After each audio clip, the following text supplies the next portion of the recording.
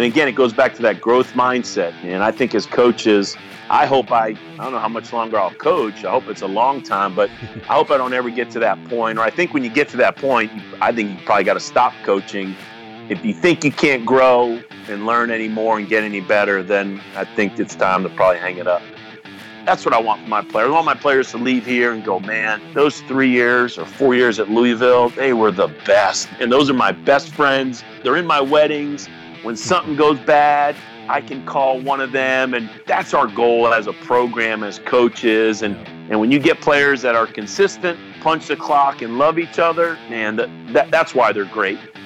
You're dialed in to the ABCA's Calls from the Clubhouse podcast, connecting our coaches with some of the best baseball minds in our game.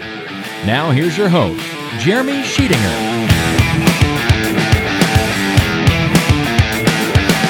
Dialing into your speakers and broadcasting from the ABCA National Office here in Greensboro, North Carolina. Welcome back or welcome to our Calls from the Clubhouse podcast. This is your baseball coaching source for certified audio gold and the place where you come to connect with the very best baseball minds in our game. Week after week, our goal is to provide the platform for coaches who are interested in challenging themselves on their quest for baseball knowledge and personal growth, their own journey to take in coaching content from the best clinicians and teachers in the game. And this week's episode is primed and ready to flow. Another Take Feverish Notes show on deck. Find us wherever podcasts are free. Hit subscribe on there. Be kind. Leave us a review and a rating. Plus, share this podcast with anyone you feel like would appreciate these conversations. Connect with us on social media. We're on Facebook and Twitter. Find us at ABCA 1945. You can also head over to our website, abca.org. If you're looking for more information about what our baseball coaching fraternity here is all about. Also, please feel free to reach out to me directly at CoachSheets3 on Twitter and Instagram, or by email sheets, SHEETS, at abca.org. Huge thanks to our great friends and longtime ABCA partners over at Rawlings. We appreciate their support of our Calls to the Clubhouse podcast. Always great to flash their leather and that red patch around on this show. These guys have so much to offer coaches and players, from their extensive line of new bats, including the Quattro, or their batting helmets like the Mach EXT, from uniforms to apparel. Go check out their entire product line on their website, rawlings.com. That's RAWLINGS.com. And we hope to see you join Team Rawlings today. And we're going to give this to you one more time, a very special offer only released through this podcast and only for our most loyal listeners. If you have interest in bringing home 60 coaching videos that were recorded live from this past fall's ABCA Barnstormers Clinics Tour, then we have a deal for you. This package, again, 60 videos from some of the top teachers around the country, filmed on the field with player demos, in classrooms, in the cages, in the bullpen, and all have so much value that we wrapped them into a $100 deal. But if you use the code SHEETS50 off, that's Sheets, SHEETS 50 off, OFF, over on their website, coachesinsider.com/barnstormers. That's coachesinsider.com/barnstormers. Now, when you go to that page, you're going to see they have a $25 discount code already in place, but don't let that confuse you. You listen to the show, you get the secret discount of $50 off. Don't miss this opportunity to get your hands on some of the best coaching content out there. We want to see you jump on the Barnstormers tour bus with us. Sheets 50 off. Head over to coachesinsider.com/barnstormers today. Now, a very special episode that hits home here in the national office as we connect with our second vice president and University of Louisville head coach Dan McDonnell on this week's show. And wow, just wait to the other side of this intro. It's tough to remember a Dugout Chatter episode that was packed with so much information. We gain insight from one of the best coaches in college baseball, from Mac's journey through coaching, how he approached building the Cardinals program into a perennial powerhouse, and the attention to detail on the field that shows up over the airwaves, as we get Dan to open up some of the unique practice routines, from batting practice to base running, what goes on down in the bullpen with the U of L pitching staff. The stat line alone says enough for you to stick around. We're talking about 12 years at the helm, 11 regionals, 4 World Series appearances, and the winningest college baseball program over that time period. like we're hanging out in the dugout at Jim Patterson Stadium there in Louisville. We connect with the head coach of the Cardinals and ABCA second vice president, Dan McDonnell. He is our guest on this week's Dugout Chatter episode. And get ready, coaches. This great show's coming at you right now. Coaches, thanks for dialing into our Calls from the Clubhouse podcast. We're heading to the stomping grounds of the head coach of the University of Louisville there in Louisville, Kentucky, to have a great conversation about his career in baseball, but also talk through and give you guys some tremendous information on the ins and outs of how to run one of the most successful college baseball programs in the country.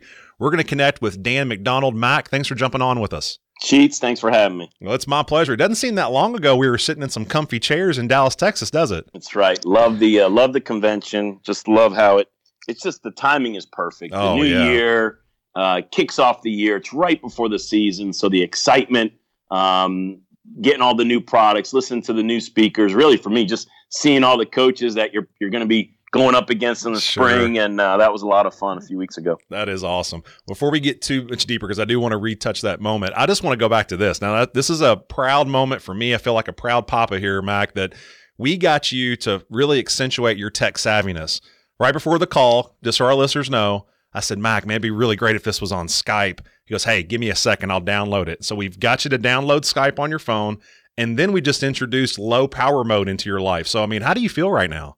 I feel lost because you made me sound so confident in that. It was really like when you said Skype, I was like, on my computer or on my phone, and then I left all that out for a reason. Yeah, I know. I can't take a lot of credit there. That's why you have sons and daughters and nieces and nephews that you need that generation to help you along the way, and I need a lot of help. But I feel more tech savvy here. There you go. Having downloaded Skype, and here we are. This sounds so professional. Oh, it sounds really good. So let's go back to this. And again, I know we talked about it a little bit in the big chairs in Dallas, but I think for any listener and someone that wasn't on site or they didn't have a chance to listen to those podcast episodes from the show, just talk through your ABC experience. Again, this year moving into the second vice president role as we flip over a brand new year, certainly being involved with board meetings, just getting a real pulse of the back door of what's going on in the association. But man, you were a member for so many years building up to it. So just talk about how the association has really helped you grow as a coach. 27 years ago, I started coaching. I remember a couple coaches going, well, you have to go to the convention. I think my first one was in Atlanta, Georgia, back in the early 90s, and haven't missed. I mean, it's 27 years, whether it was in Anaheim, up in Philadelphia, Chicago, and I never missed. And to see it from both sides, see it as a assistant coach and the thirst and the knowledge and running around and listening to everybody speak and the exhibits and how the exhibits have changed as technology has changed over the years to now, as you said, being on the board, about the last 7 years, I was the Division I chair. Yeah. That got me into some meetings, and now being a vice president, man, you really see all the stuff behind the scenes. I have such an appreciation because it's such a great show that's put on by the staff of the ABCA, and you can see by the numbers, it's just growing and growing and growing. So for me as a coach, it's a can't miss. I just don't know how you don't start off the year going to the ABCA convention, whether you're a youth coach, a high school coach, a college coach. And what I love how is like a guy like Mike Matheny speaks this year, and the speakers are more blown away than the coaches themselves. The speakers come in, these guys we see on TV and we look up to, and they're like, wow, I had no idea this event was this big. And so it's got a lot of momentum right now. Gosh, you're dead on there. And we appreciate those kind remarks. We got a lot of great work to do. We actually just left a meeting with our national office staff about how we're going to keep moving forward, how we're looking forward to Nashville and all the dynamics around it. So again, having you guys involved is huge. And obviously the board plays such a large role, having just the courage to back us up when we, as you've been in those rooms, man, we talk about doing some things that at times are a little scary, to guys that we've always done it this way, but man, we think we can grow in these areas. And obviously, man, you have played a huge role in that, really bridging the gap for us between the coaches and the board members. But I want to get into your career path in baseball. I mean, we can talk about a lot that just happened there at Louisville, and we will. Going into your 13th season, I think one of the most glaring stats to me off the website page is that, over your tenure, over 12 years, you guys are first nationally in wins. I mean, you have built one of the, if not the most successful college baseball program in the country, 11 NCAA regionals, 4 trips to the World Series. But man, your career starting, humble beginnings back at the Citadel and working your way through, if you could just open up your career path in baseball and bring us back to current day. I mean, I'm a spiritual person, so for me, it's easy to look back and realize, man, God's got a plan for you, and just trust his plan. And, a kid from New York ends up at the Citadel in Charleston, South Carolina. My nickname today is still Yankee. I mean, that's what all my buddies call me. Fitting. All the guys I played with. Well, it's actually short. It's Yank. It's just Y-A-N-K. That's awesome. And that's what all my buddies call me. And having played 4 years for a legendary coach in Chalport, then I got to work with Coach Fred Jordan, over 800 wins, was there for 25 plus years. That was great to learn and work with him. And then I got my opportunity at Ole Miss with Mike Bianco. And so I've always said, and if you could work at a military school, college, and with the challenges, it's an awesome school, yes, but it is. You just have challenges there in recruiting, and you learn how to connect with people, and you got to grind it out, and you got to work harder and all that good stuff. Then you spend 6 years with Mike Bianco, who came from the Skip Bertman system. Yes. I just felt like you couldn't get 2 better head coaches to work for, 2 better systems to work for. So when I got the opportunity to come to Louisville back in 2006, I just thought, man, this system, we could put it in place right here, and let's do our best. And I can't believe here we are 13 years later. As you know, time's flying. Yeah, there's no doubt. It's so funny and so fitting. I actually tweeted this morning, Mac, about where you're at, because it's where you're supposed to be. And I know that, we talk about faith on this show, and we talk about the journey, and I know that resonates with you, as those stops were meant for a reason. And I think that walks into this next question. When you look back at those places, can you maybe pinpoint, hey, this was the major lesson that I pulled? I'm sure there's so many at each, but the major lesson that jumps off to you like, hey, man, I was there to learn this that I've taken with me throughout the rest of my path. Can you open that up? Yeah, at the Citadel, I got to play in the College World Series. That's right.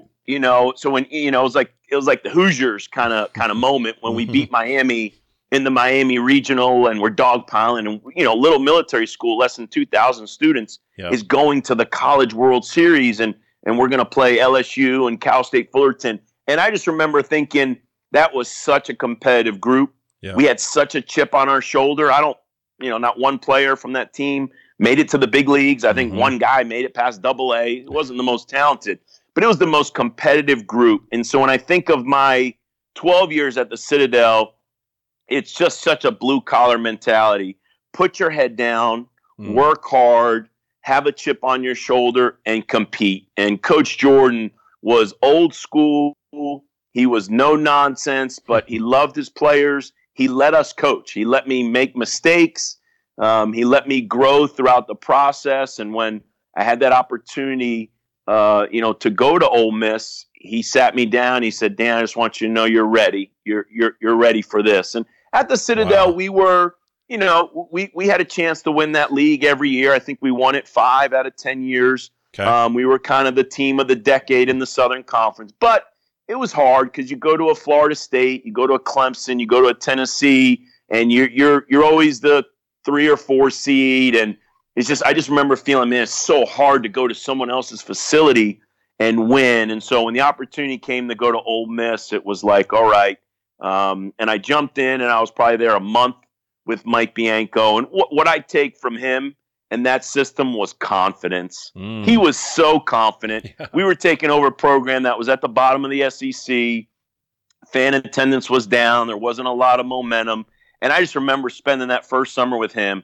He was so confident. It was no doubt awesome. We were going to win. And in our 6 years there, we won more SEC games than anybody. Yeah. And we hosted regionals, and we were a national seed. We hosted a couple super regionals. And so I took the hard work from the Citadel. I took that confidence and boldness from Ole Miss, and I brought that system to Louisville, and it's worked. Yeah, that's great. Well, getting that opportunity to take over a program like Louisville, which, again, hadn't had much national success, and again, at that point, we're really in need of something to turn over. So you walk in, and obviously the story's written, one of the first rookie head coaches to take your team to Omaha, and what you did there that 2017. But I always think back to, again, a lot of listeners on this, Mac, are assistant coaches, and there's some that are young head coaches. There's some that are old head coaches, and everyone in between.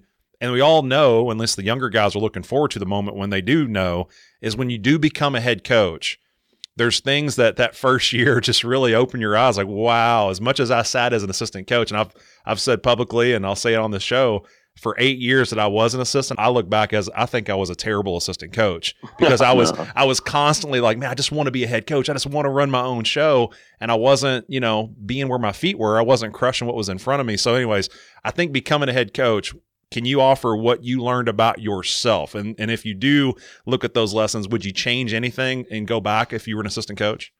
Well, I think we can always look back and, Yes. and we made mistakes, and there's things we wish we'd have done better. And I tell parents now I'm a different even head coach today than I was 10 years ago. And that's just through my family growing, learning as a parent, knowing what parents are going through. But I don't think I would change anything. My best advice I hope I give to people is, and you said it, be where your feet are. Yeah. I have assistants out there who played for me or coached with me, and I've got some head coaches out there.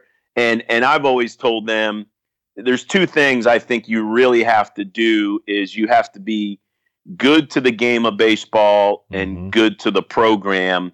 And that's even kind of an average way of saying it, because I really challenge them and say, I'd like you to be great Yes. to the game of baseball and great to the program. Like the game was here before you and it's going to be here after you. So don't ever think you're bigger or better than the game. Just be great to this game of baseball that you love, and it's giving you an opportunity to play and now coach, and then be great to the program you're at. I don't care if it's a high school, NAIA, junior college, Division III, 2-1, whatever.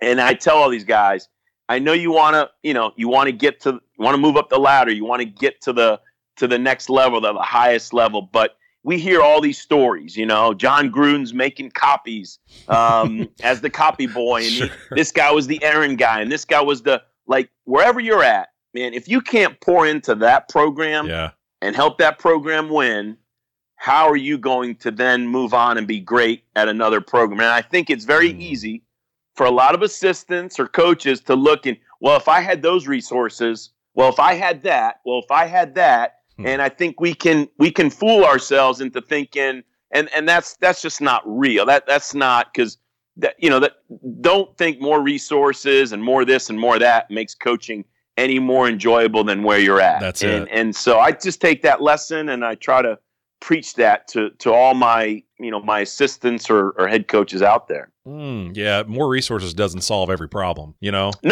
definitely. It could bring more headaches. Yeah. And so I mean, don't I always say this is about the kids, and I think that's where as coaches, when you said be where your feet are, and we're talking about be great to the program, these kids they get one chance at this. They get 1, 3 or 4 or 5 year experience to be a student athlete, and you are going to have an impact on that. You hopefully can coach for 10, 15, 20, 30, 40 years. We don't know, but these kids, they know it's a small window. So to not pour everything into these kids and make it about their experience, I think is selfish on our part. Yeah, that's fantastic. Well, we appreciate you offering that. I think that hits home with a lot of coaches, again, across all scopes, all ages. That definitely hits between the eyes. Now go back to 2006, and I know keep going to the past, and I know you're a forward thinker, and we're coming back to it, but I just want to rescue this wisdom from back there. When you think about getting the job in 2006 and taking over that program, can you just outline maybe what, at that moment, if you can go back, what was your initial vision for the program, and what did you really, when you looked at the grand scheme of things at that time, living inside the Big East, did you really feel like these things that you've been able to put together over 12 seasons, that these things could actually become a reality? Did you see that clearly in 2006? Fortunately, I just 6 years earlier, when I went to Ole Miss with Mike Bianco, I got to witness how a head coach can come in and transform a program, Sure. change the culture. And Wow. we did it so quickly there. In our first year, we were a 2 seed at the Tulane Regional, and we were ranked in the top 10 throughout the year. Within 3 years, we were hosting regionals, and within 5 years, we were hosting super regionals. And I just remember seeing how quickly we changed it there. And so I just remember meeting with this team, and I know lots of times when you get a head job, it's because you're a recruiter. And I wanted to make sure this group understood, yes, guys, I guess I'm here because I've been able to recruit, and that's kind of my reputation. And yes, I'm going to recruit. We're going to recruit for this program, but I want to make sure you know this is about you guys right now. And I inherited, I always say it, Lalo left a group of 9 tough seniors, talented, No doubt. tough. Couple guys were coming back off injuries. Couple guys were coming off of down years. And it was like that perfect storm of, guys, I'm all about the postseason. I was at a mid-major school at the Citadel. We were all about going to the postseason. I was at Ole Miss. We were all about going to the postseason. So I'm just telling you right now, we are all about the NCAAs. There's 64 teams. Yeah. We have to be one of the 64. And I was probably, looking back, I was probably too hard on them at times. And I talked too much about winning. And that's why we just lost the regular season by a half game. We just lost in the semifinals of the Big East tournament. And I almost overcoached that team. Wow. But I just had to set the bar. And I just my thumb was on them, and I demanded so much from that group. And when we were an at-large, and we were a 3 seed in the regionals, and I saw that room erupt, and these kids went wild. I remember thinking, what an accomplishment. Sure. We made it. We made it. And I'll never forget riding back on the bus. We beat Miami. Then we lost to Missouri, and then we beat Miami. So now we're playing Missouri in the championship game of a regional. And I leaned over to our coaches and I said, man, what a cool accomplishment. We're playing in a regional championship game. You were popping champagne before the game? Well, just because I knew in recruiting, Sure. I knew in the recruiting world, I was like, hey, this is what we've been telling kids. Yeah. This is what we're about. I'm so psyched. These kids get a chance to play in a regional championship game. That's fair. And we won, that night without a lot of pressure on us, and we exploded the next day. And then it was like, we were just playing with house money at that point. Yes. We were playing with house money. Arkansas got upset by Oklahoma State, so then Oklahoma State had to come to us. So now you got 2 3 seeds, 2 wins away from Omaha. And fortunately, we won game 1 and game 3, and that was the springboard that our program. Yeah. I don't know if our program's where we are today if it weren't for that first year. That's fair. I mean, that is a heck of a way to kick off a new era, right? A new awakening of a program. So I certainly can understand that. Okay, I want to go into this because I think, again, you mentioned this on a few different notes, and I think more clearly defined would be great for our guys. How would you describe your coaching style? And I think once you know kind of who you are, how has that shifted over time? I think the personal growth side of it is really there's some nuggets in there for us.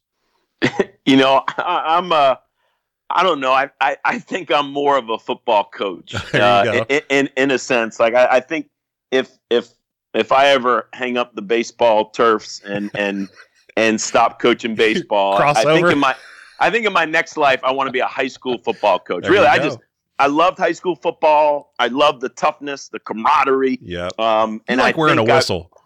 Yeah, maybe that's it. And I like yelling and screaming, and I'm loud on the field. But we play music, and like I said, I'm all about the effort, the energy, the enthusiasm. Like I want to work out and lift like a football team. I want to have motivational videos and highlight videos, and where I've ever made mistakes in my career, and I've made many, is probably getting kids too hyped up. I got kids ready to run down through a wall and tackle somebody. And of course, in baseball, that's not always the best preparation. But I'm just I remember hearing Skip Bertman talk at the convention, and I remember him saying baseball coaches need to work like football coaches, but even more so, they do it for a short period of time. They do it for their season, but then they got their off season's different than our off season. And so I just remember sitting there and I'm listening to Skip Bertman and I'm like, yeah, I love football.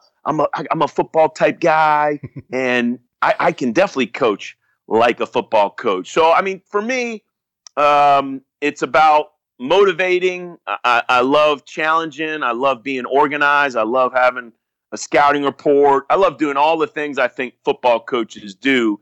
What I've learned is, and I learned it from Coach Jordan and Coach Bianco, I don't hover over my coaches, and I don't micromanage them. I let them coach, Yes. you know, and I learned that from the coaches I coached with. I learned that from Tom Jurch, who was my first athletic director, and it was just, hey, trust these guys to do what they're supposed to do. I know we're accountable, and I'm demanding, and I challenge these guys, but you know, for them, it's to trust them and let them be good or great in their area, and don't take it personal if I make a comment or make a suggestion. At the end of the day, Right. we're just trying to help these kids. Like I said, this is their experience, and I think as a coach, how can we help these guys be their best? And if I see something that I think can help a pitcher, Coach Williams is not going to get his feelings hurt when I make a suggestion to him. Is he the best pitching coach in the country?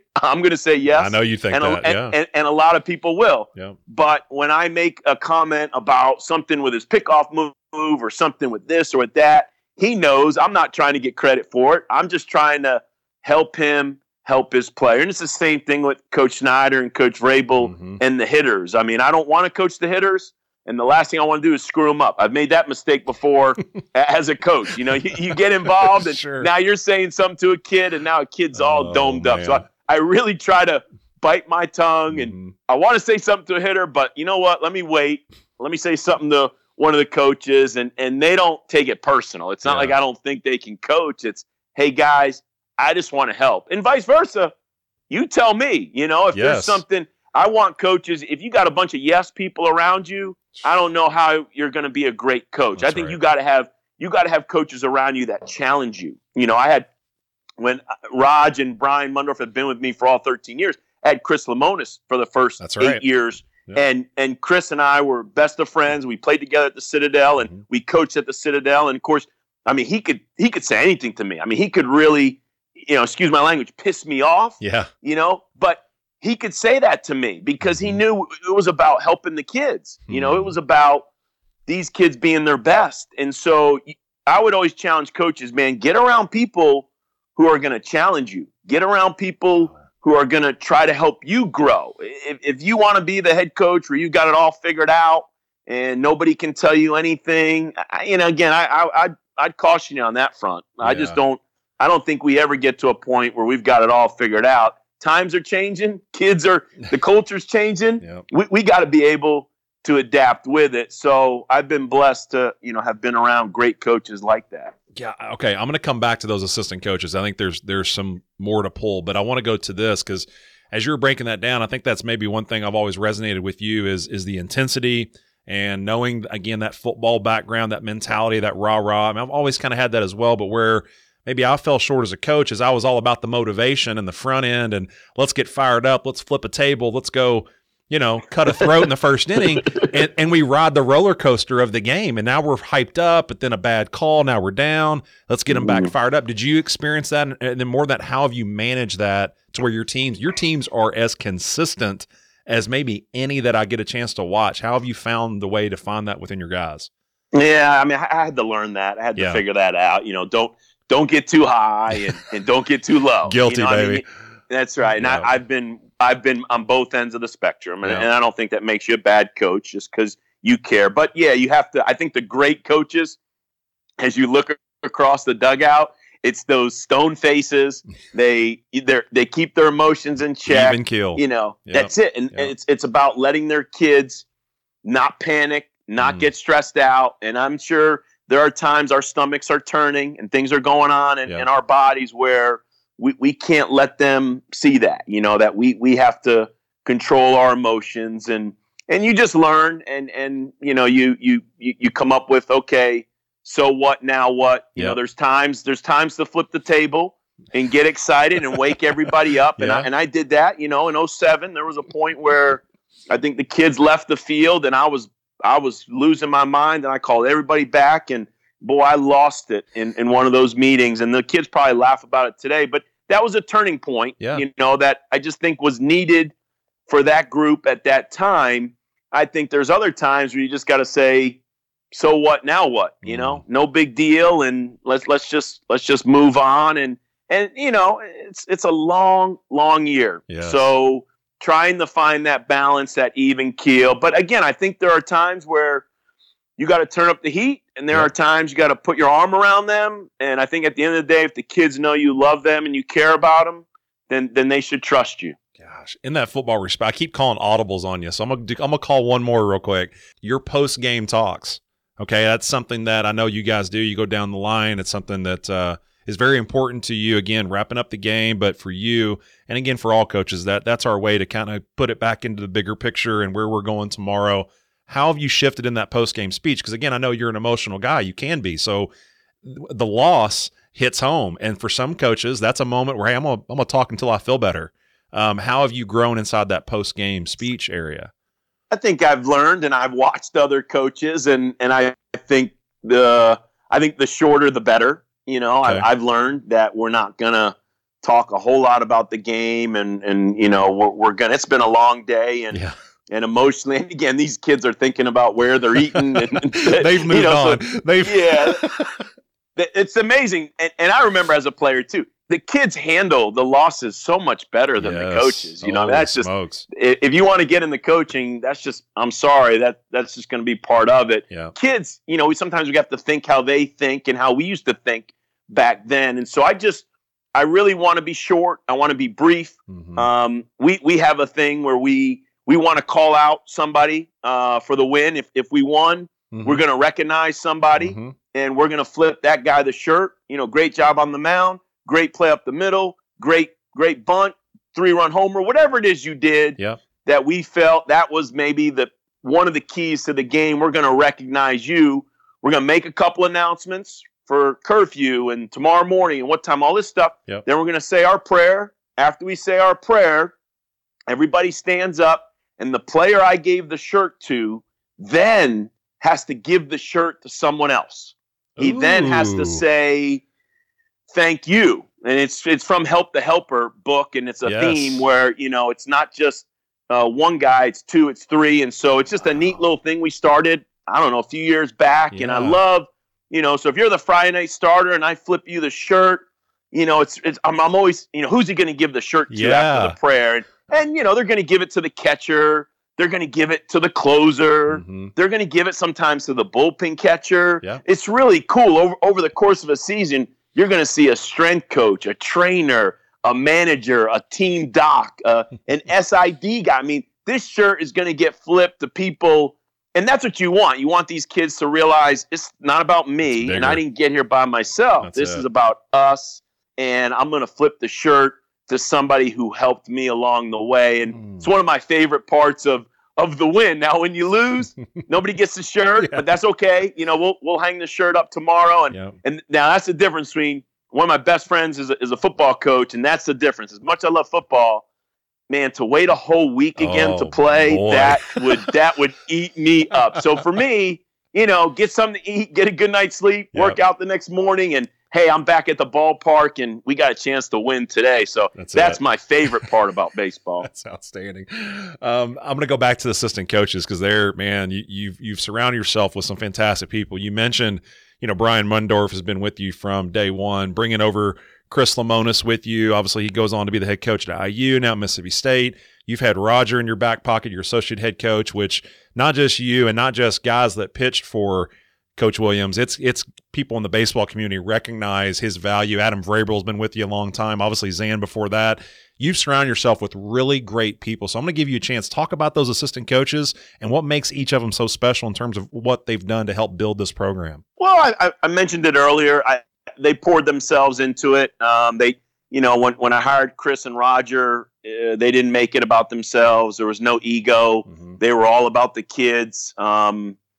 And that was great. We had an administration that loved on them. I obviously loved on them, but you need the support of the administration to love on them. And so it really, made them feel comfortable. And I'm at a place where I'm treated well, I'm respected, I'm valued fortunately, their families and their wives and their kids loved it here. So yes, Chris went to Indiana, and then we hired Eric Snyder, and I always go back to, Chris knowing who I was, what I was about, and I had some names on my list, and we sat down one day, and I said, "Hey, man, tell me what you think.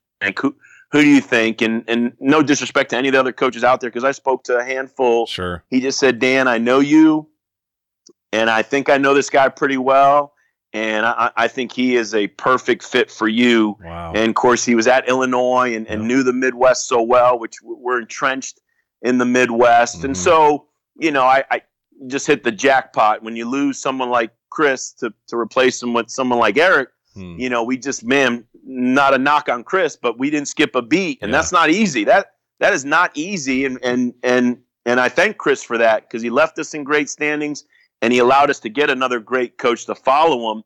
You mentioned Brian Mundorf. I call him the Godfather.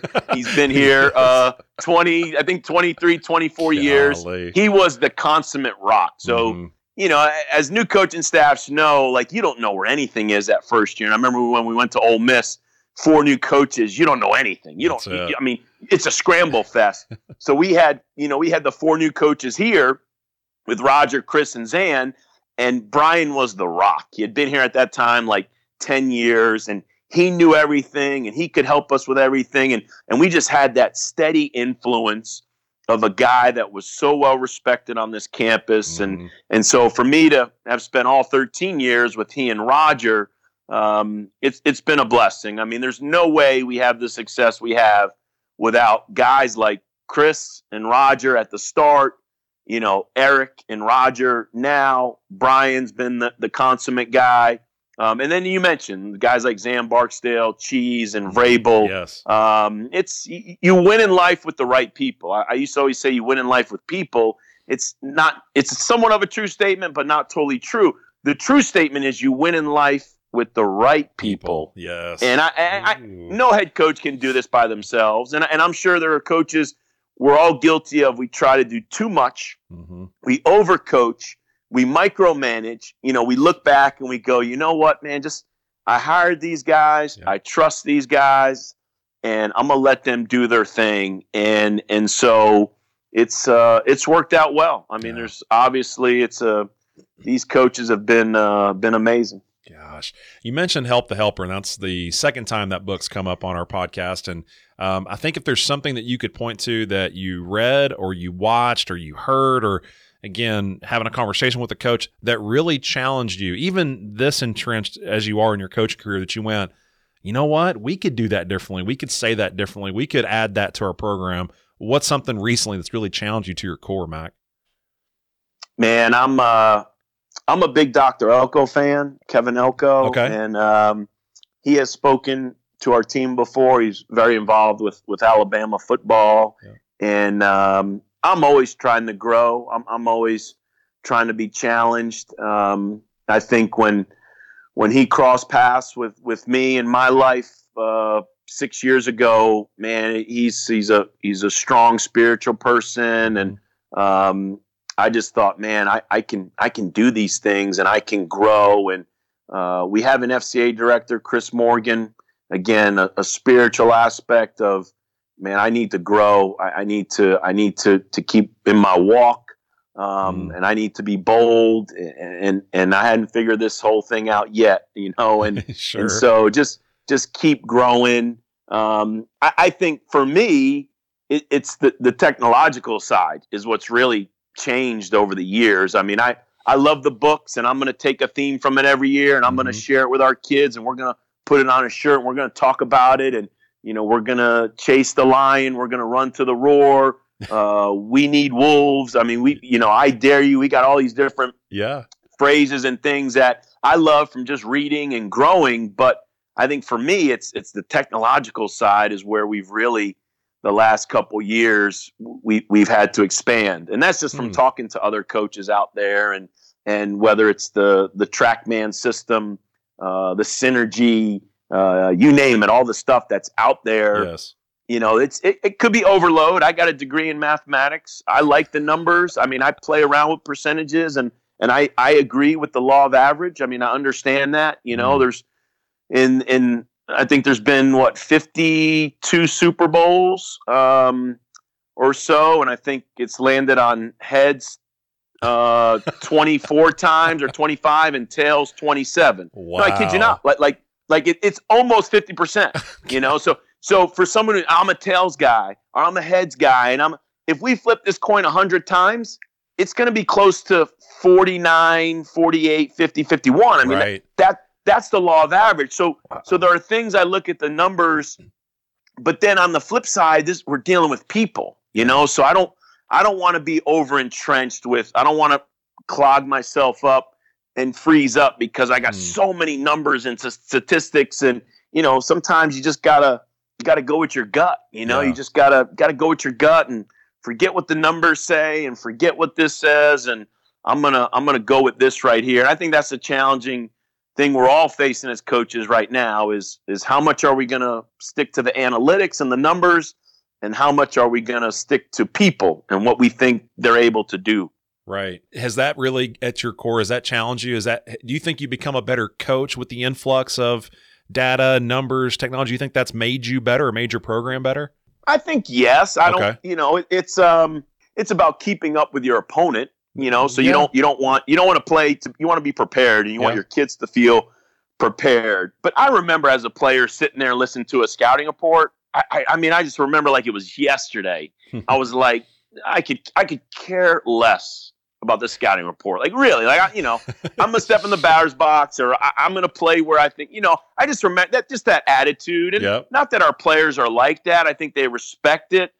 But if you spend 2 hours on a scouting report, I mean, are they really going to be free and loose and, let them play the game, so like I said, to me, there's a balance. I mean, I like it. Can I help a kid individually? So if you use this technology, does it help this kid? And that's the thing in coaching. That's the biggest challenge we have. What works for one doesn't work for all. That's right.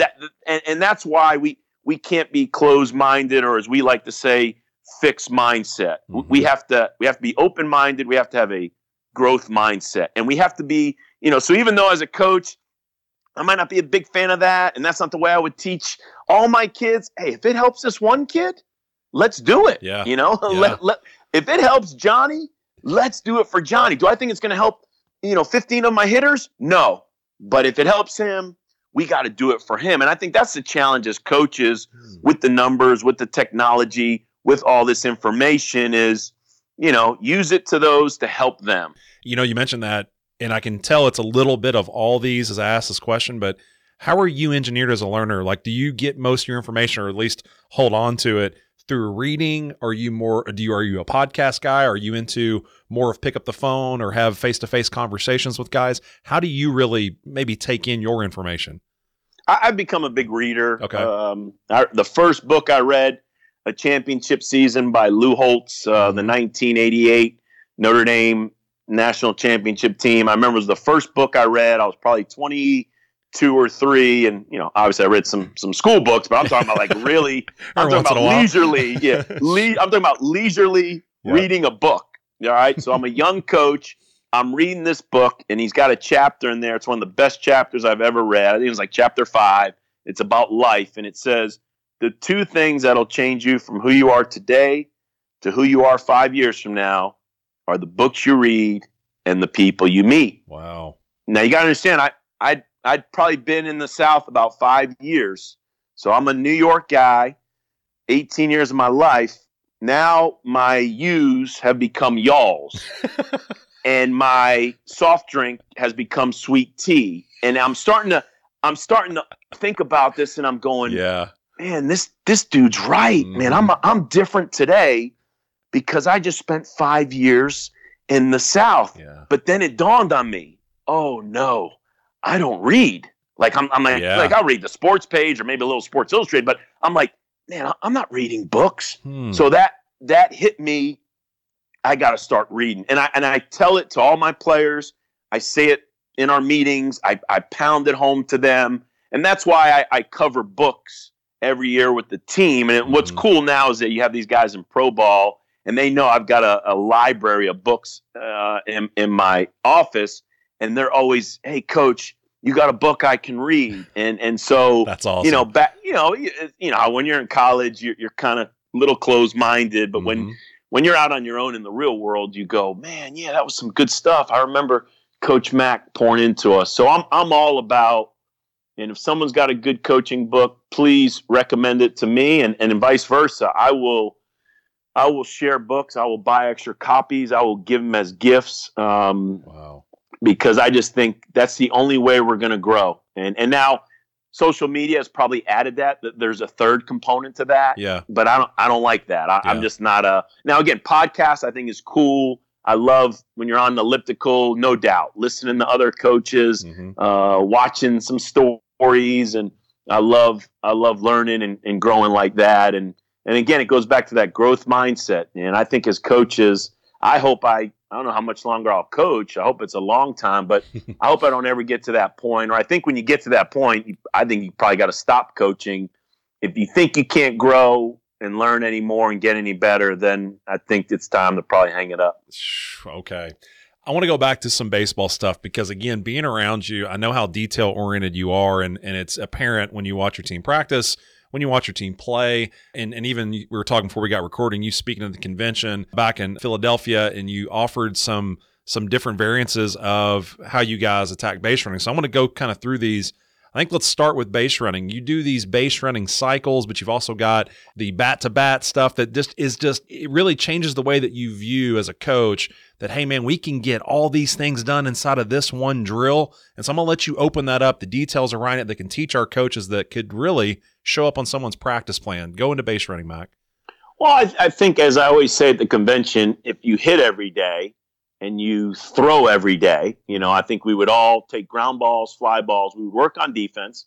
We would hit every day. I can't imagine like a baseball team like having a practice where there wasn't some form of BP. That's just like, right? That's what we do. So sure. I always say, why wouldn't you run the bases every day? Because it's ultimately about scoring runs. Yeah. Like I don't need to be a base running guru and somebody acts like, well, I'm all about the stolen base. And no, I just want to score runs. I just want to score. That's the job.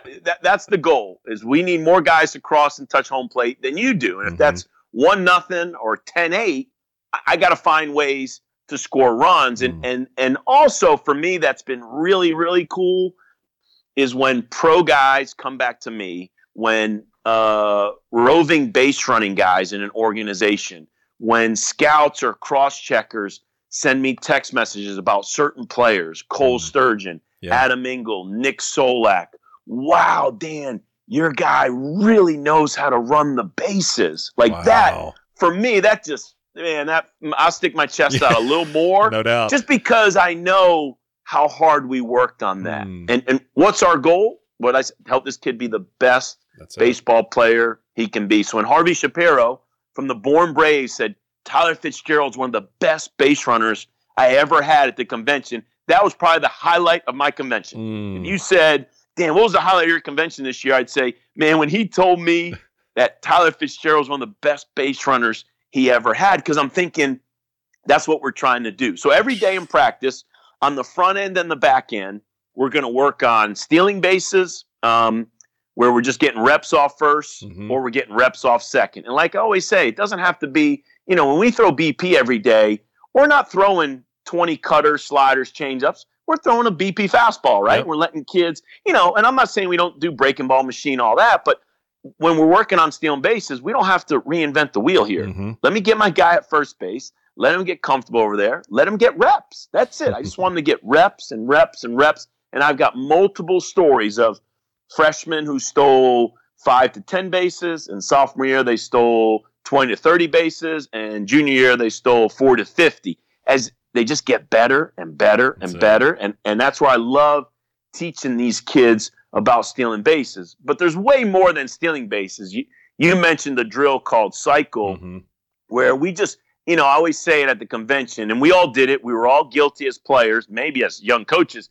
We're at the end of practice, we're going to run 2 to first, 2 to second, 2 to third. Oh, That is miserable. Like, Yes. I mean, that just, I cringe right now. oh man, just, you got to run those doubles and then you jog back to home Yep. and then you run. I mean, it really doesn't do anything for you. Now, I laugh when I say that because I don't want to act like when the kids see cycle on the practice, they're like, all right, we're doing cycle today. No, they're not fired It's a up. workout. Yeah, they're not. But there's intentionality to it. Mm-hmm. So when we're running through first and we're breaking down, when we're running a base hit and then we round first base and with our head up and we're trying to see the ball and we slam on brakes and we get back, and then we're going to go first to third and we're going to have our head up, we're going to touch second base, we're going to pick up the third base coach, and then we're going to work on tagging up from third, and then we're going to run a double, and then we're going to score from second, and then we'll run a triple, and then we're going to work on our squeeze. So we're base running, it's conditioning, but it's purposeful, it's useful, it's actual stuff that will happen in the game. And so whether it's cycle or crack a bat, we got three guys running at a time and everybody's got their head up and you're picking up the guy in front of you, you're picking up the third base coach. It just allows you to reinforce, hey, this is our mantra, this is what we're trying to do. And I remember it was a few years ago, it was a team we had Solak and Corey Ray and Will Smith and all. We had 3 first rounders. Yeah. We had a second rounder, a third round. It was, and I remember a cross checker sending me a text after one of like these midweek games, and he goes, Dan, that is the best base running team I have ever seen. And I was fired up. And I read it to the team the next day. I said, hey guys, let me read you this. And then not about me. This is you guys. This is what we do. Yeah, you guys want to play at the next level? There's people watching you. Yep. Do you take the ball in the dirt? Do you know how to go first to third? Do you know when you should tag and when you shouldn't tag, and when you should score on the one-out hit and you should tag when there's no outs? And I read that to the team the next day, and they were.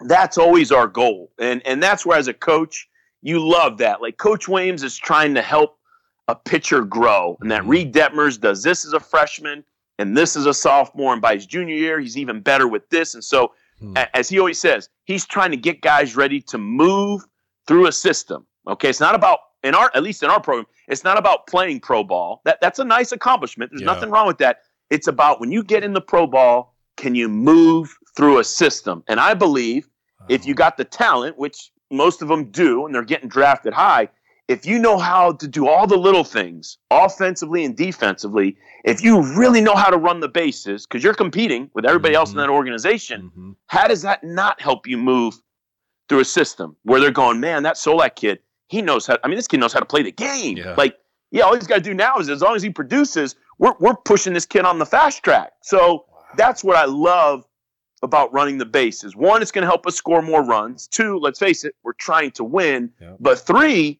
I want to help these kids get ready because, a lot of their goals, their big goal is they want to play in the big leagues one day. And, like I always tell them, man, when you're on second base and they get that one-out hit, you don't score in the big leagues. This guy's getting paid for his RBIs. No doubt. Yeah, good luck when you get back to the clubhouse. Yeah, that's right. When you don't read it and you freeze and you end up at third base and the average fan doesn't know, but I'm sitting there going, dude, how do you not score on that? That's it. And we work on that every day in our pregame BP. What does a one-out read look like off second? So I love it because I'm in charge of the base running. So for me, that's where I get geeked up every day at practice, where that's where I get to do my coaching. That's it. You mentioned ball and dirt. Let's go back to that. Is there some specific or drill setup that you really accentuate, or is it maybe modeled inside of your scrimmage opportunities where if you do try to advance, you get to go back? Do you have anything like that really forces those guys to maybe lose the fear of the ball and dirt read? Yeah, it's just, it's funny. I was talking yesterday to a coach, winning mask deficiencies. So like when you win, you kind of overlook some things. Yeah. When you lose, oh my gosh, it's being brought up in the meeting and we're doing that practice. So let's say we missed 2 balls in the dirt and we lose 3-2.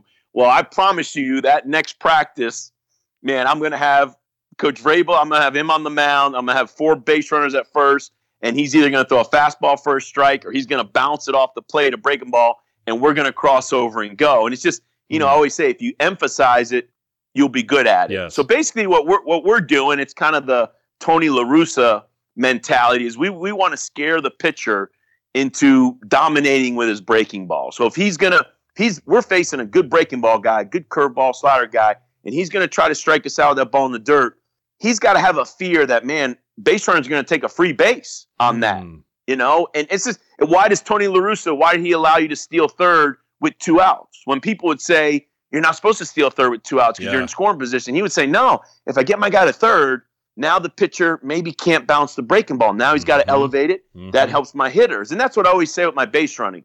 It's all about helping the hitter in the batter's box. So, you know, we emphasize it. We have some drills.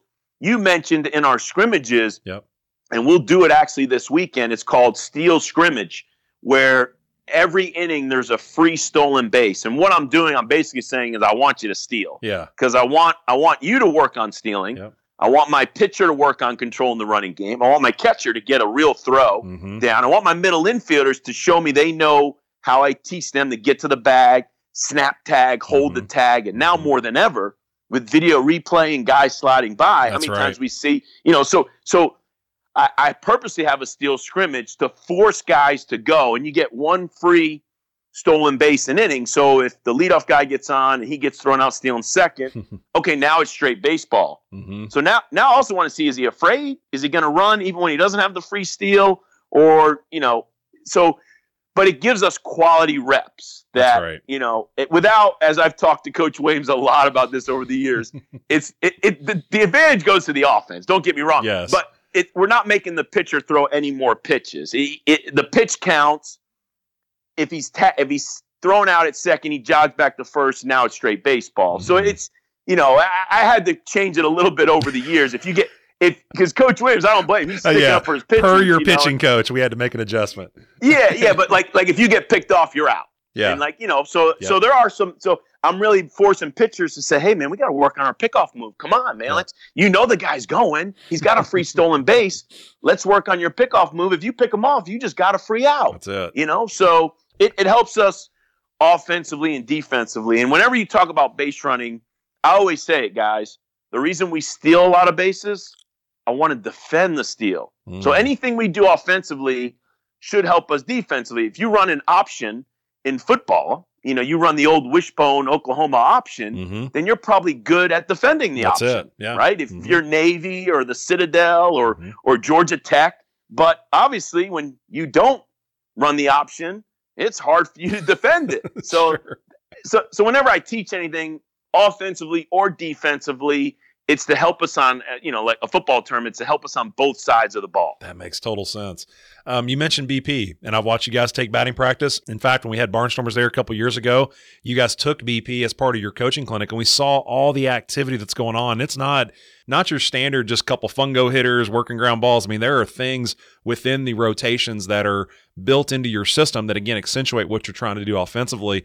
Take us through maybe just a batting practice setup and all the various things you have moving and shaking. Now, and I'm not like other schools. I'm not going to pick on anybody or call anybody out, but, you know, it's not about a circus. We don't need 14 machines. We don't need hurdles. We don't need a million things going on. I'm not trying to reinvent the wheel. What I am doing is I'm telling our kids, look, we got 56 games, and during the season, as you know, we only get to practice twice a week on the average, sometimes once. So pregame BP has to be a short version of a practice. I'm not trying to crush you, but that's the only way we're going to get better. So in our pregame BP, we split you up into 3 groups. There's a group that's going to hit on the field. Everybody knows BP on the field. There's a group that's going to be on defense, so they're going to get ground balls or fly balls off the bat. And then I take a group to base run. And that's where I think we get great base running, because it's one thing to do a drill. A drill is good, teaches them it. But now when the ball's in play, so we start at first base, and we're doing 3 hit and runs with our hitters, and they got to learn when they cross over and run, they got to react, okay? Line drive in the infield, you're allowed to keep running, because if an infielder catches it, you're getting doubled off. But if it gets through, I want you getting the third. That's it. Ground ball, keep running, fly ball, slam on brakes. So round 1, we do all hit and runs. Now all my base runners are at second. First round, off second, we're going no out. So I'm standing there behind second base, and I'm coaching them to make sure, get the third, get the third, get the third. Or we say, look to tag. It's not necessarily tag on fly balls, but there are some balls you shouldn't tag, but I want you to get the third base. That's your goal with no outs. We go through a whole round. Yep. Then round 3 is 1 out. And this is where you make your money. Can you get a 1 out read off a second? No doubt. Like really, when you shuffle and that ball comes off the bat, do you know what a base hit looks like? Not a line drive in the infield, because I don't want you getting doubled up, and not a line drive that the outfielder is going to catch or a fly ball. Yep. The ball, the in-between ball, and can you read that? And so we get great reps every day in BP. Then we get the third. It's the last round, or maybe there's 2 more rounds left for the hitters. Now we work on our down angle. And I just want to see that they know what a good down angle is on a ground ball. Do they cross over? On a line drive, do they freeze? Again, on a fly ball, do they slam on brakes and come back and tag? So we get the offense, we get the defense. Again, we get the base running. I don't know how you would go through something and not work on base running. So when I speak to high school coaches, I always say, all right, look, I get it. You don't have pregame BP like colleges do. Sure. If I were you, this would be your practice. Like if you're going to do BP in practice, which let's face it, everybody does, you got to put guys on the bases and let them run the bases. That's the only way they're going to really see the ball off the bat and get those, as we call those physical reps, physical reps live. And now, yeah, like you said, you got to be careful. Balls are flying around a little bit everywhere. I got to slow my BP coach down a little bit. Give me time in between pitches. And again, but I don't want to scare people. I see some schools, they're creative. They can use machines and do things with machines, shooting fly balls, hitting consistent ground balls. Hey, that's great. I don't want coaches to feel like they got to go out and buy 4 machines or whatever. Sure. If you got some machines, technology, equipment, no doubt. I think it can help you. But I think it's a mindset as to what are we trying to accomplish in these, let's say, 45 minutes that as college programs, we're getting 4 to 5 days a week. Yeah, that's a good point. I'm going to scratch this social media itch, at least for myself, because I know you're not on there. The mantra that bunting isn't something that coaches need to be focusing on, and some people subscribe to that, some people don't. I know that you do. I know that you're one that you see the value, you see where it comes up in the game, some hidden reasons why we're trying to build that into our offensive plan. But I know bunting is something that's very important to your practice plan within the training of your offensive guys.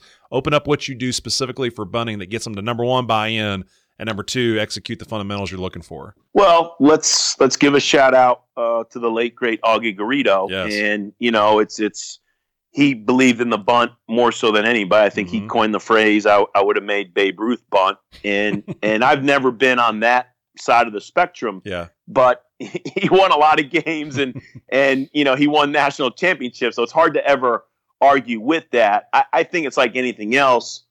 I think the more bullets you have in your gun, as we like to say, the more, if you're one-dimensional, if you live and die with the 3-run homer, then it's hard because there's going to be a game you don't hit the 3-run homer and you're going to lose because of it. And vice versa. If all you can do is steal bases, but you can't do other things offensively, then eventually there's going to be too good a pitcher, catcher. You're not going to be able to steal bases off everybody. So to me, it's about just being versatile and doing everything that you can. So as I talk to high school coaches, I think you can abuse younger kids. I agree because completely. I don't think they get the reps defending the bunt and put the ball in play and put pressure on defenses. Yes, our level, Division I athletes, these pitchers are athletic.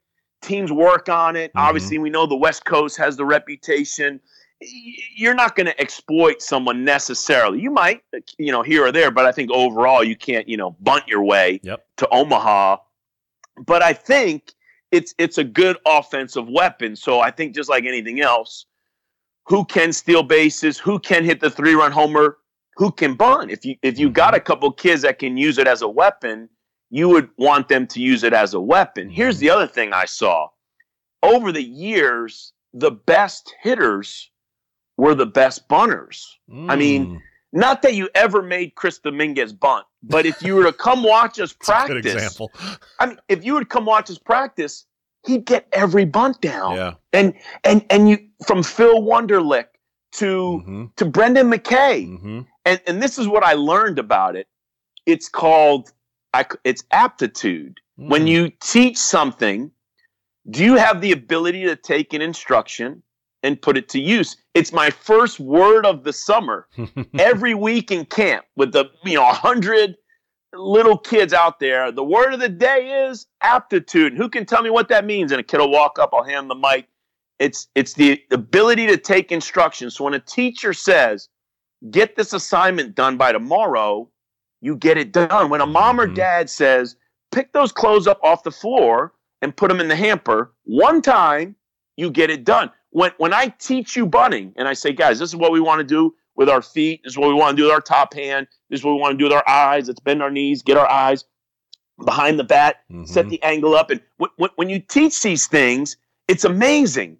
The really, really good hitters, like Brendan McKay never bunted in high school. That kid was never asked to bunt. He never bunted for me. That's right. But when I taught it, boy, he could do it. And that's where I do like to challenge hitters is if I'm teaching fundamentals of bunting and you can't really make the adjustment and figure it out, it's hard.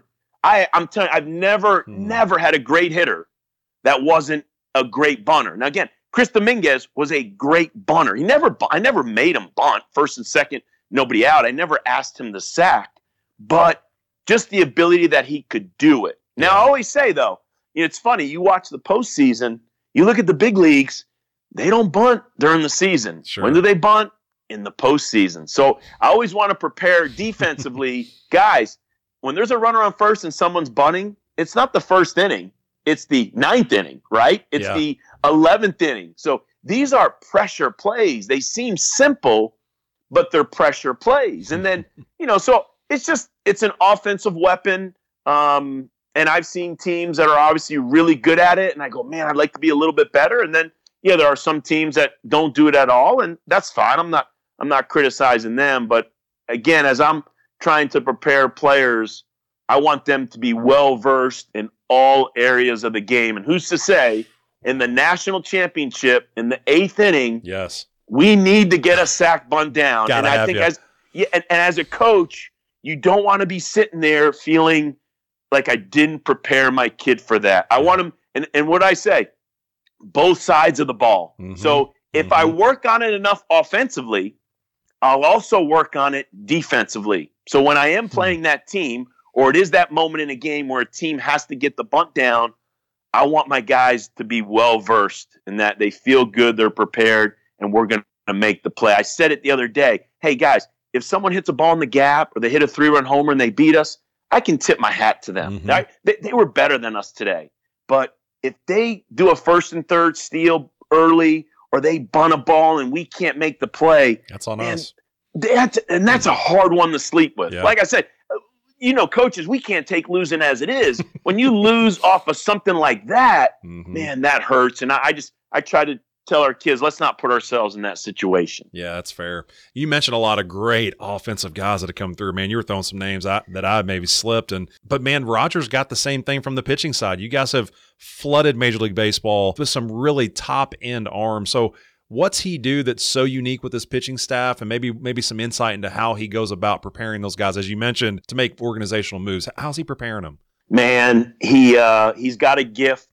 He was a super talented pitcher back in his day, and he made it up to AAA with the Cubs. He pitched against Cuba in the gold medal game. He's got so many great experiences as an ACC pitcher, as a professional pitcher, as a USA pitcher, that his years at East Carolina, North Carolina, and then Georgia, he just keeps getting better and better and better. He's not and we made the reference to it earlier, hey, guys, line up. Everybody's got to do it like this. Everybody's got to put their hand here, put the glove here. But, I love how he lets guys do their thing, and then just small tweaks and subtle adjustments and the ability to relate to kids, the ability to connect with kids, the ability to be flexible. Like, you want to throw how much today? You want to throw when? You want to do another short box? You want to do a bullpen? Now, he'll say, man, I really need to work with so-and-so. Can I get – like, the mind is just consumed on pitchers and how do I get them better? So when he's moving a guy from Friday to a Sunday, he's going, man, I want another day where I can get a short box with them. I can get a bullpen with them. If I can work with them a little more in the bullpen, I can help them. Yeah. And I loved how he's always, like I said, man, the brain is just always working on how can I help these pitchers and how can I relate to them. He's very quiet, as you guys on the outside know, but he's super focused, and I love it because when he recruits, he's focused on that pitcher, and obviously when he's coaching his guys, man, he is laser beamed in on how he can help these pitchers grow. And it's been, we've had the high profile, the Birdie brothers, but even those guys were raw, coming out of high school. They just threw really hard, but were raw. It's so much fun to see them leave as polished pitchers, and he's had the gift of elevating Friday night guys. You got to have great Friday night guys. We've had great closers where he can put pitchers in a position to succeed, and he's very much on the mental side. I mean, he's very much as to making sure, just like we want hitters to feel good, he wants pitchers to feel good, and it really frustrates him if we don't play good defense behind a guy. But he also wants to see, how do you handle trouble? How do you handle when bad things happen? So there's no way our program's where we're at today, or I can't brag that we're the winningest program in the last 12 years if it weren't for Roger Williams and obviously him being here for all 12 of those. That's it. Well, no, he's held in high regard in all circles, so it's certainly good to get some insight into him, because he is quite introverted. I mean, he stays to himself, but you just know when you talk with former players, and obviously hearing it from you and other coaches, how special he is. Now, Roger in mind, Chris, Snyder, all those guys in mind, but also some of the players that you've had and the ability to learn from their personalities. I think that's some of the cool stuff that we at times take for granted. As much as we think we're having an impact on players, Mac, those dudes are having an impact on us, the way that they interpret things, the way that they challenge us as coaches. So when you think about the best people you've been around in baseball, what qualities seem to rise to the top? The very best, they all exhibit this. What would you offer? Yeah, you said it. I've learned an awful lot from these players. And what I've loved about the players, and let's just talk about our time here at Louisville, is the goal-oriented kids. I think we always tell our coaches, we have to be who we are. I get it. If a kid's going to visit 5 schools, I'm not criticizing any coach, man. All 5 schools, coaches are going to smile. They're going to put their best front up. They're going to put the future's bright. I'm not. Hey, that's what we're supposed to do, right? I mean, we're supposed to be positive and upbeat and prepare for the future. I always tell our coaches, not that we're not supposed to do that. Let's be who we are. And let's make sure these kids know what this program is about, because we're not for everyone. We don't want to be all-inclusive. Sure. We are for the kids who want this, this, and this. And if they want that and they're goal-oriented and that's important to them, man, they're gonna fit in great. And so I look back at the players we inherited in 2007 and then all the kids we coached. And I'm afraid to start naming names because I'm going to forget to say some. Yeah. But the quality they had was they were goal-oriented, and, man, they punched the clock. We use the term punch the clock. Or one year we had on our shirt organic milk. And the theme was, when you open the refrigerator and you grab that carton of milk, you know what you're getting. Yeah. Like you're not pouring this into a glass and it's going to come out orange juice. It's milk. And what I loved about organic milk was, like, it lasts forever. It's like it rarely goes bad. Like, if you got organic milk that goes bad in your fridge, I mean, you got something going on. Yeah. I mean, it's had to have been in there for like 3 months. Yeah. So the point was, we're counting on you. We want to know what we're getting. Like, we want to know that you're consistent. You're showing up every day. You're punching the clock, that we know what we're getting. When we flip you the ball or you're in the lineup, it doesn't mean you got to get 3 hits or you got to strike out 10 dudes. It just means we trust you and you're physically and mentally prepared because you show up every day and you punch the clock. And I love that mentality. Those, to me, those are the great ones, man, where they're They're hardworking. They're consistent in their effort. Love has been a huge word that has really come to the forefront in our program as we're dealing with the draft and distractions and pro ball, and they got agents and families, and everybody's looking out for them, rightfully so. Mm-hmm. To have kids love each other, and ultimately care for themselves. Like, we're putting US on our sleeve. On one side of the sleeve, it's got HTH, which is help the helper. On the other side of the sleeve, it's got US, and it's unity over self. Wow. So people are going to see it, and they think it's going to mean like, United States or, but it really means unity over self. Like, do you love your teammates? Are you here serving your teammates? And that's just, to me, that's a program that there's not a magic wand or dust you sprinkle over them. I just think that's from the time they show up and how much you love them and how much you demand and challenge of them and how much you make them grow, and you're fair and you're consistent in how you treat kids, and they just grow to love each other. I think of my experience at the Citadel. Man, I smile, best friends to this day, loved my time there. That's what I want for my players. I want my players to leave here and go, man, those 3 years or 4 years at Louisville, they were the best. And those are my best friends. They're in my weddings. When something goes bad, I can call one of them. And that's our goal as a program, as coaches. And when you get players that are consistent, punch the clock, and love each other, man, that's why they're great. Period. That is fantastic. By the way, for our very first organic milk reference on air, which is, hey, we're 117, 18 episodes in. Let's make it happen. I'm going to hit you back with some quick hitters. And I think these are fill in the blank and obviously offer some clarification. But one thing you need to work on is just one. You're asking me or my wife? Exactly. Yeah. But I mean, I say patience, but it's really not true in baseball. I'm probably patient in baseball. I'm not. Okay. I'm not patient in a lot of other areas of my life. So, but I still think patience is one I can always work on. Absolutely.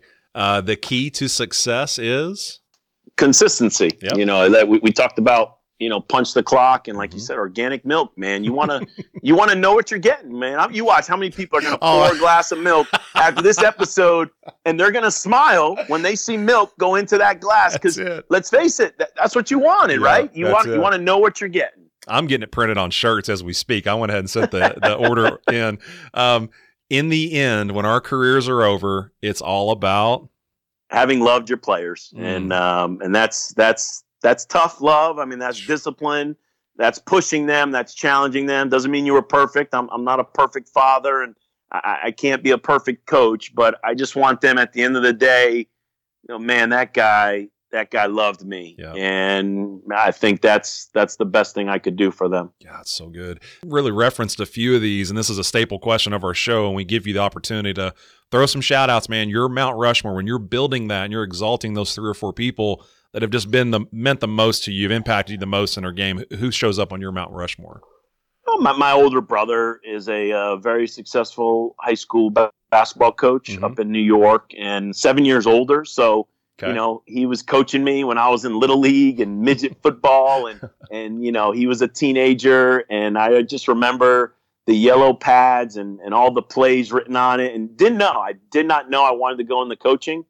But having grown up with an older coach in the family, I realized I loved it. My first fall at the Citadel.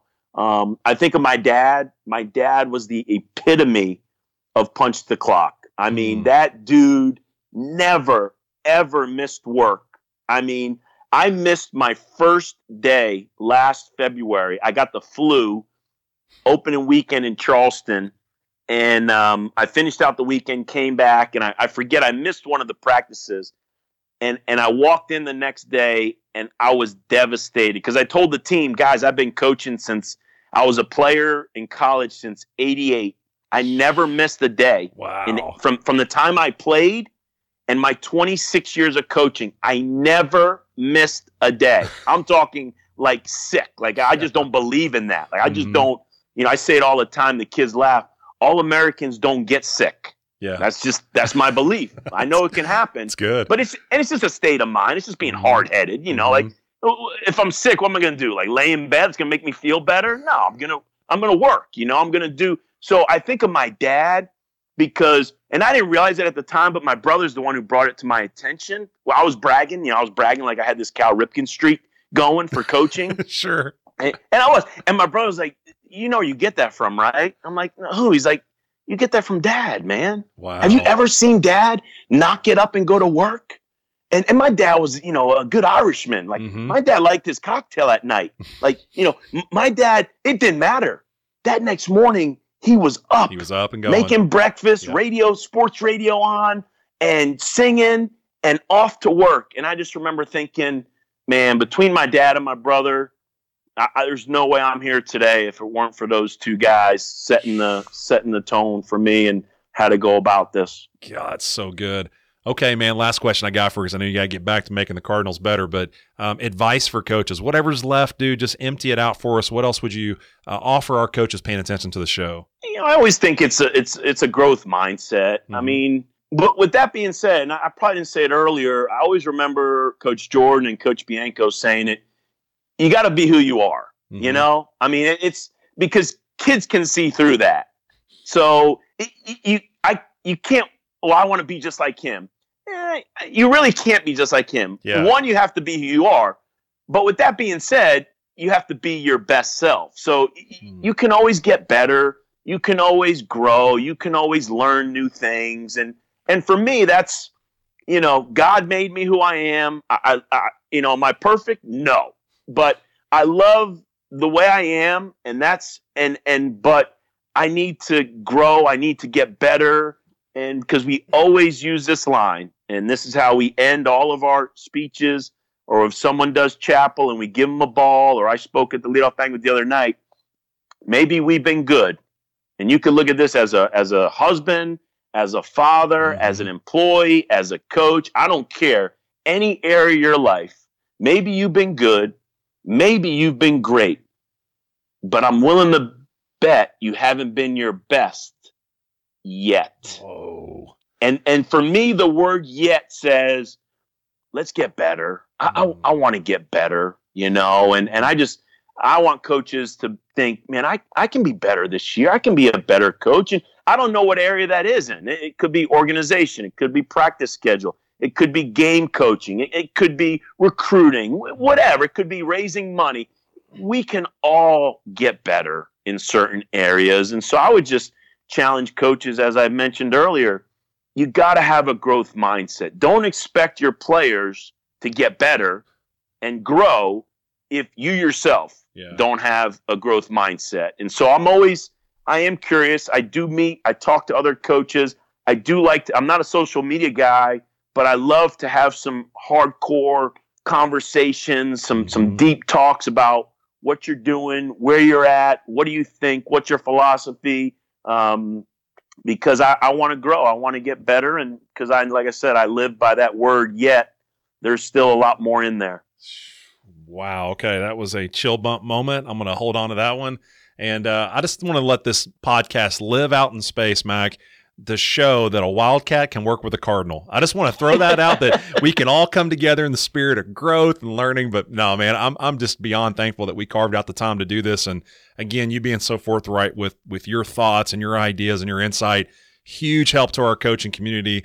Obviously, dude, we're so thankful you're involved in what we're doing here at the association and really helping support the national office. Best of luck to the Cardinals this year, Mac, and thanks for jumping on with us. I love what you guys do. I love the rivalry. I love and as we always say, man, the game is bigger than us. And this is about the game. And to me, the ABCA epitomizes giving back to the game of baseball. So I'm honored to be a vice president on the board of the ABCA, and I'm honored to be on this call. Thanks, Sheets. Coaches, thanks for checking out our Calls from the Clubhouse podcast and another one of our Dugout Chatter episodes. Here at the American Baseball Coaches Association, our job is to serve coaches around the world. So let us know how we can help you out. Head over to our website, abca.org, if you're looking for more information about our coaching fraternity. You can also follow us on Facebook and Twitter at ABCA1945. If you want to reach out to me directly, do that through Twitter at CoachSheets3 or by email sheets, SHEETS, at abca.org. We'd love to hear from our loyal members. We'd like to hear from some new members and continue to find ways to work together at growing the game of baseball. Huge thanks to the sponsor of our Dugout Chatter shows, our great partners over at Rawlings. If you're looking for more information about what they're doing for baseball and this coaching fraternity, head over to their website, rawlings.com. That's RAWLINGS.com. And thanks again, guys, for your support. As always, thanks for listening in and staying dialed into our Calls from the Clubhouse podcast. Until next week, we ask you keep growing, you keep developing, you keep challenging yourself inside this game. We wish you and your club the very best, and thank you for what you're doing for the game of baseball.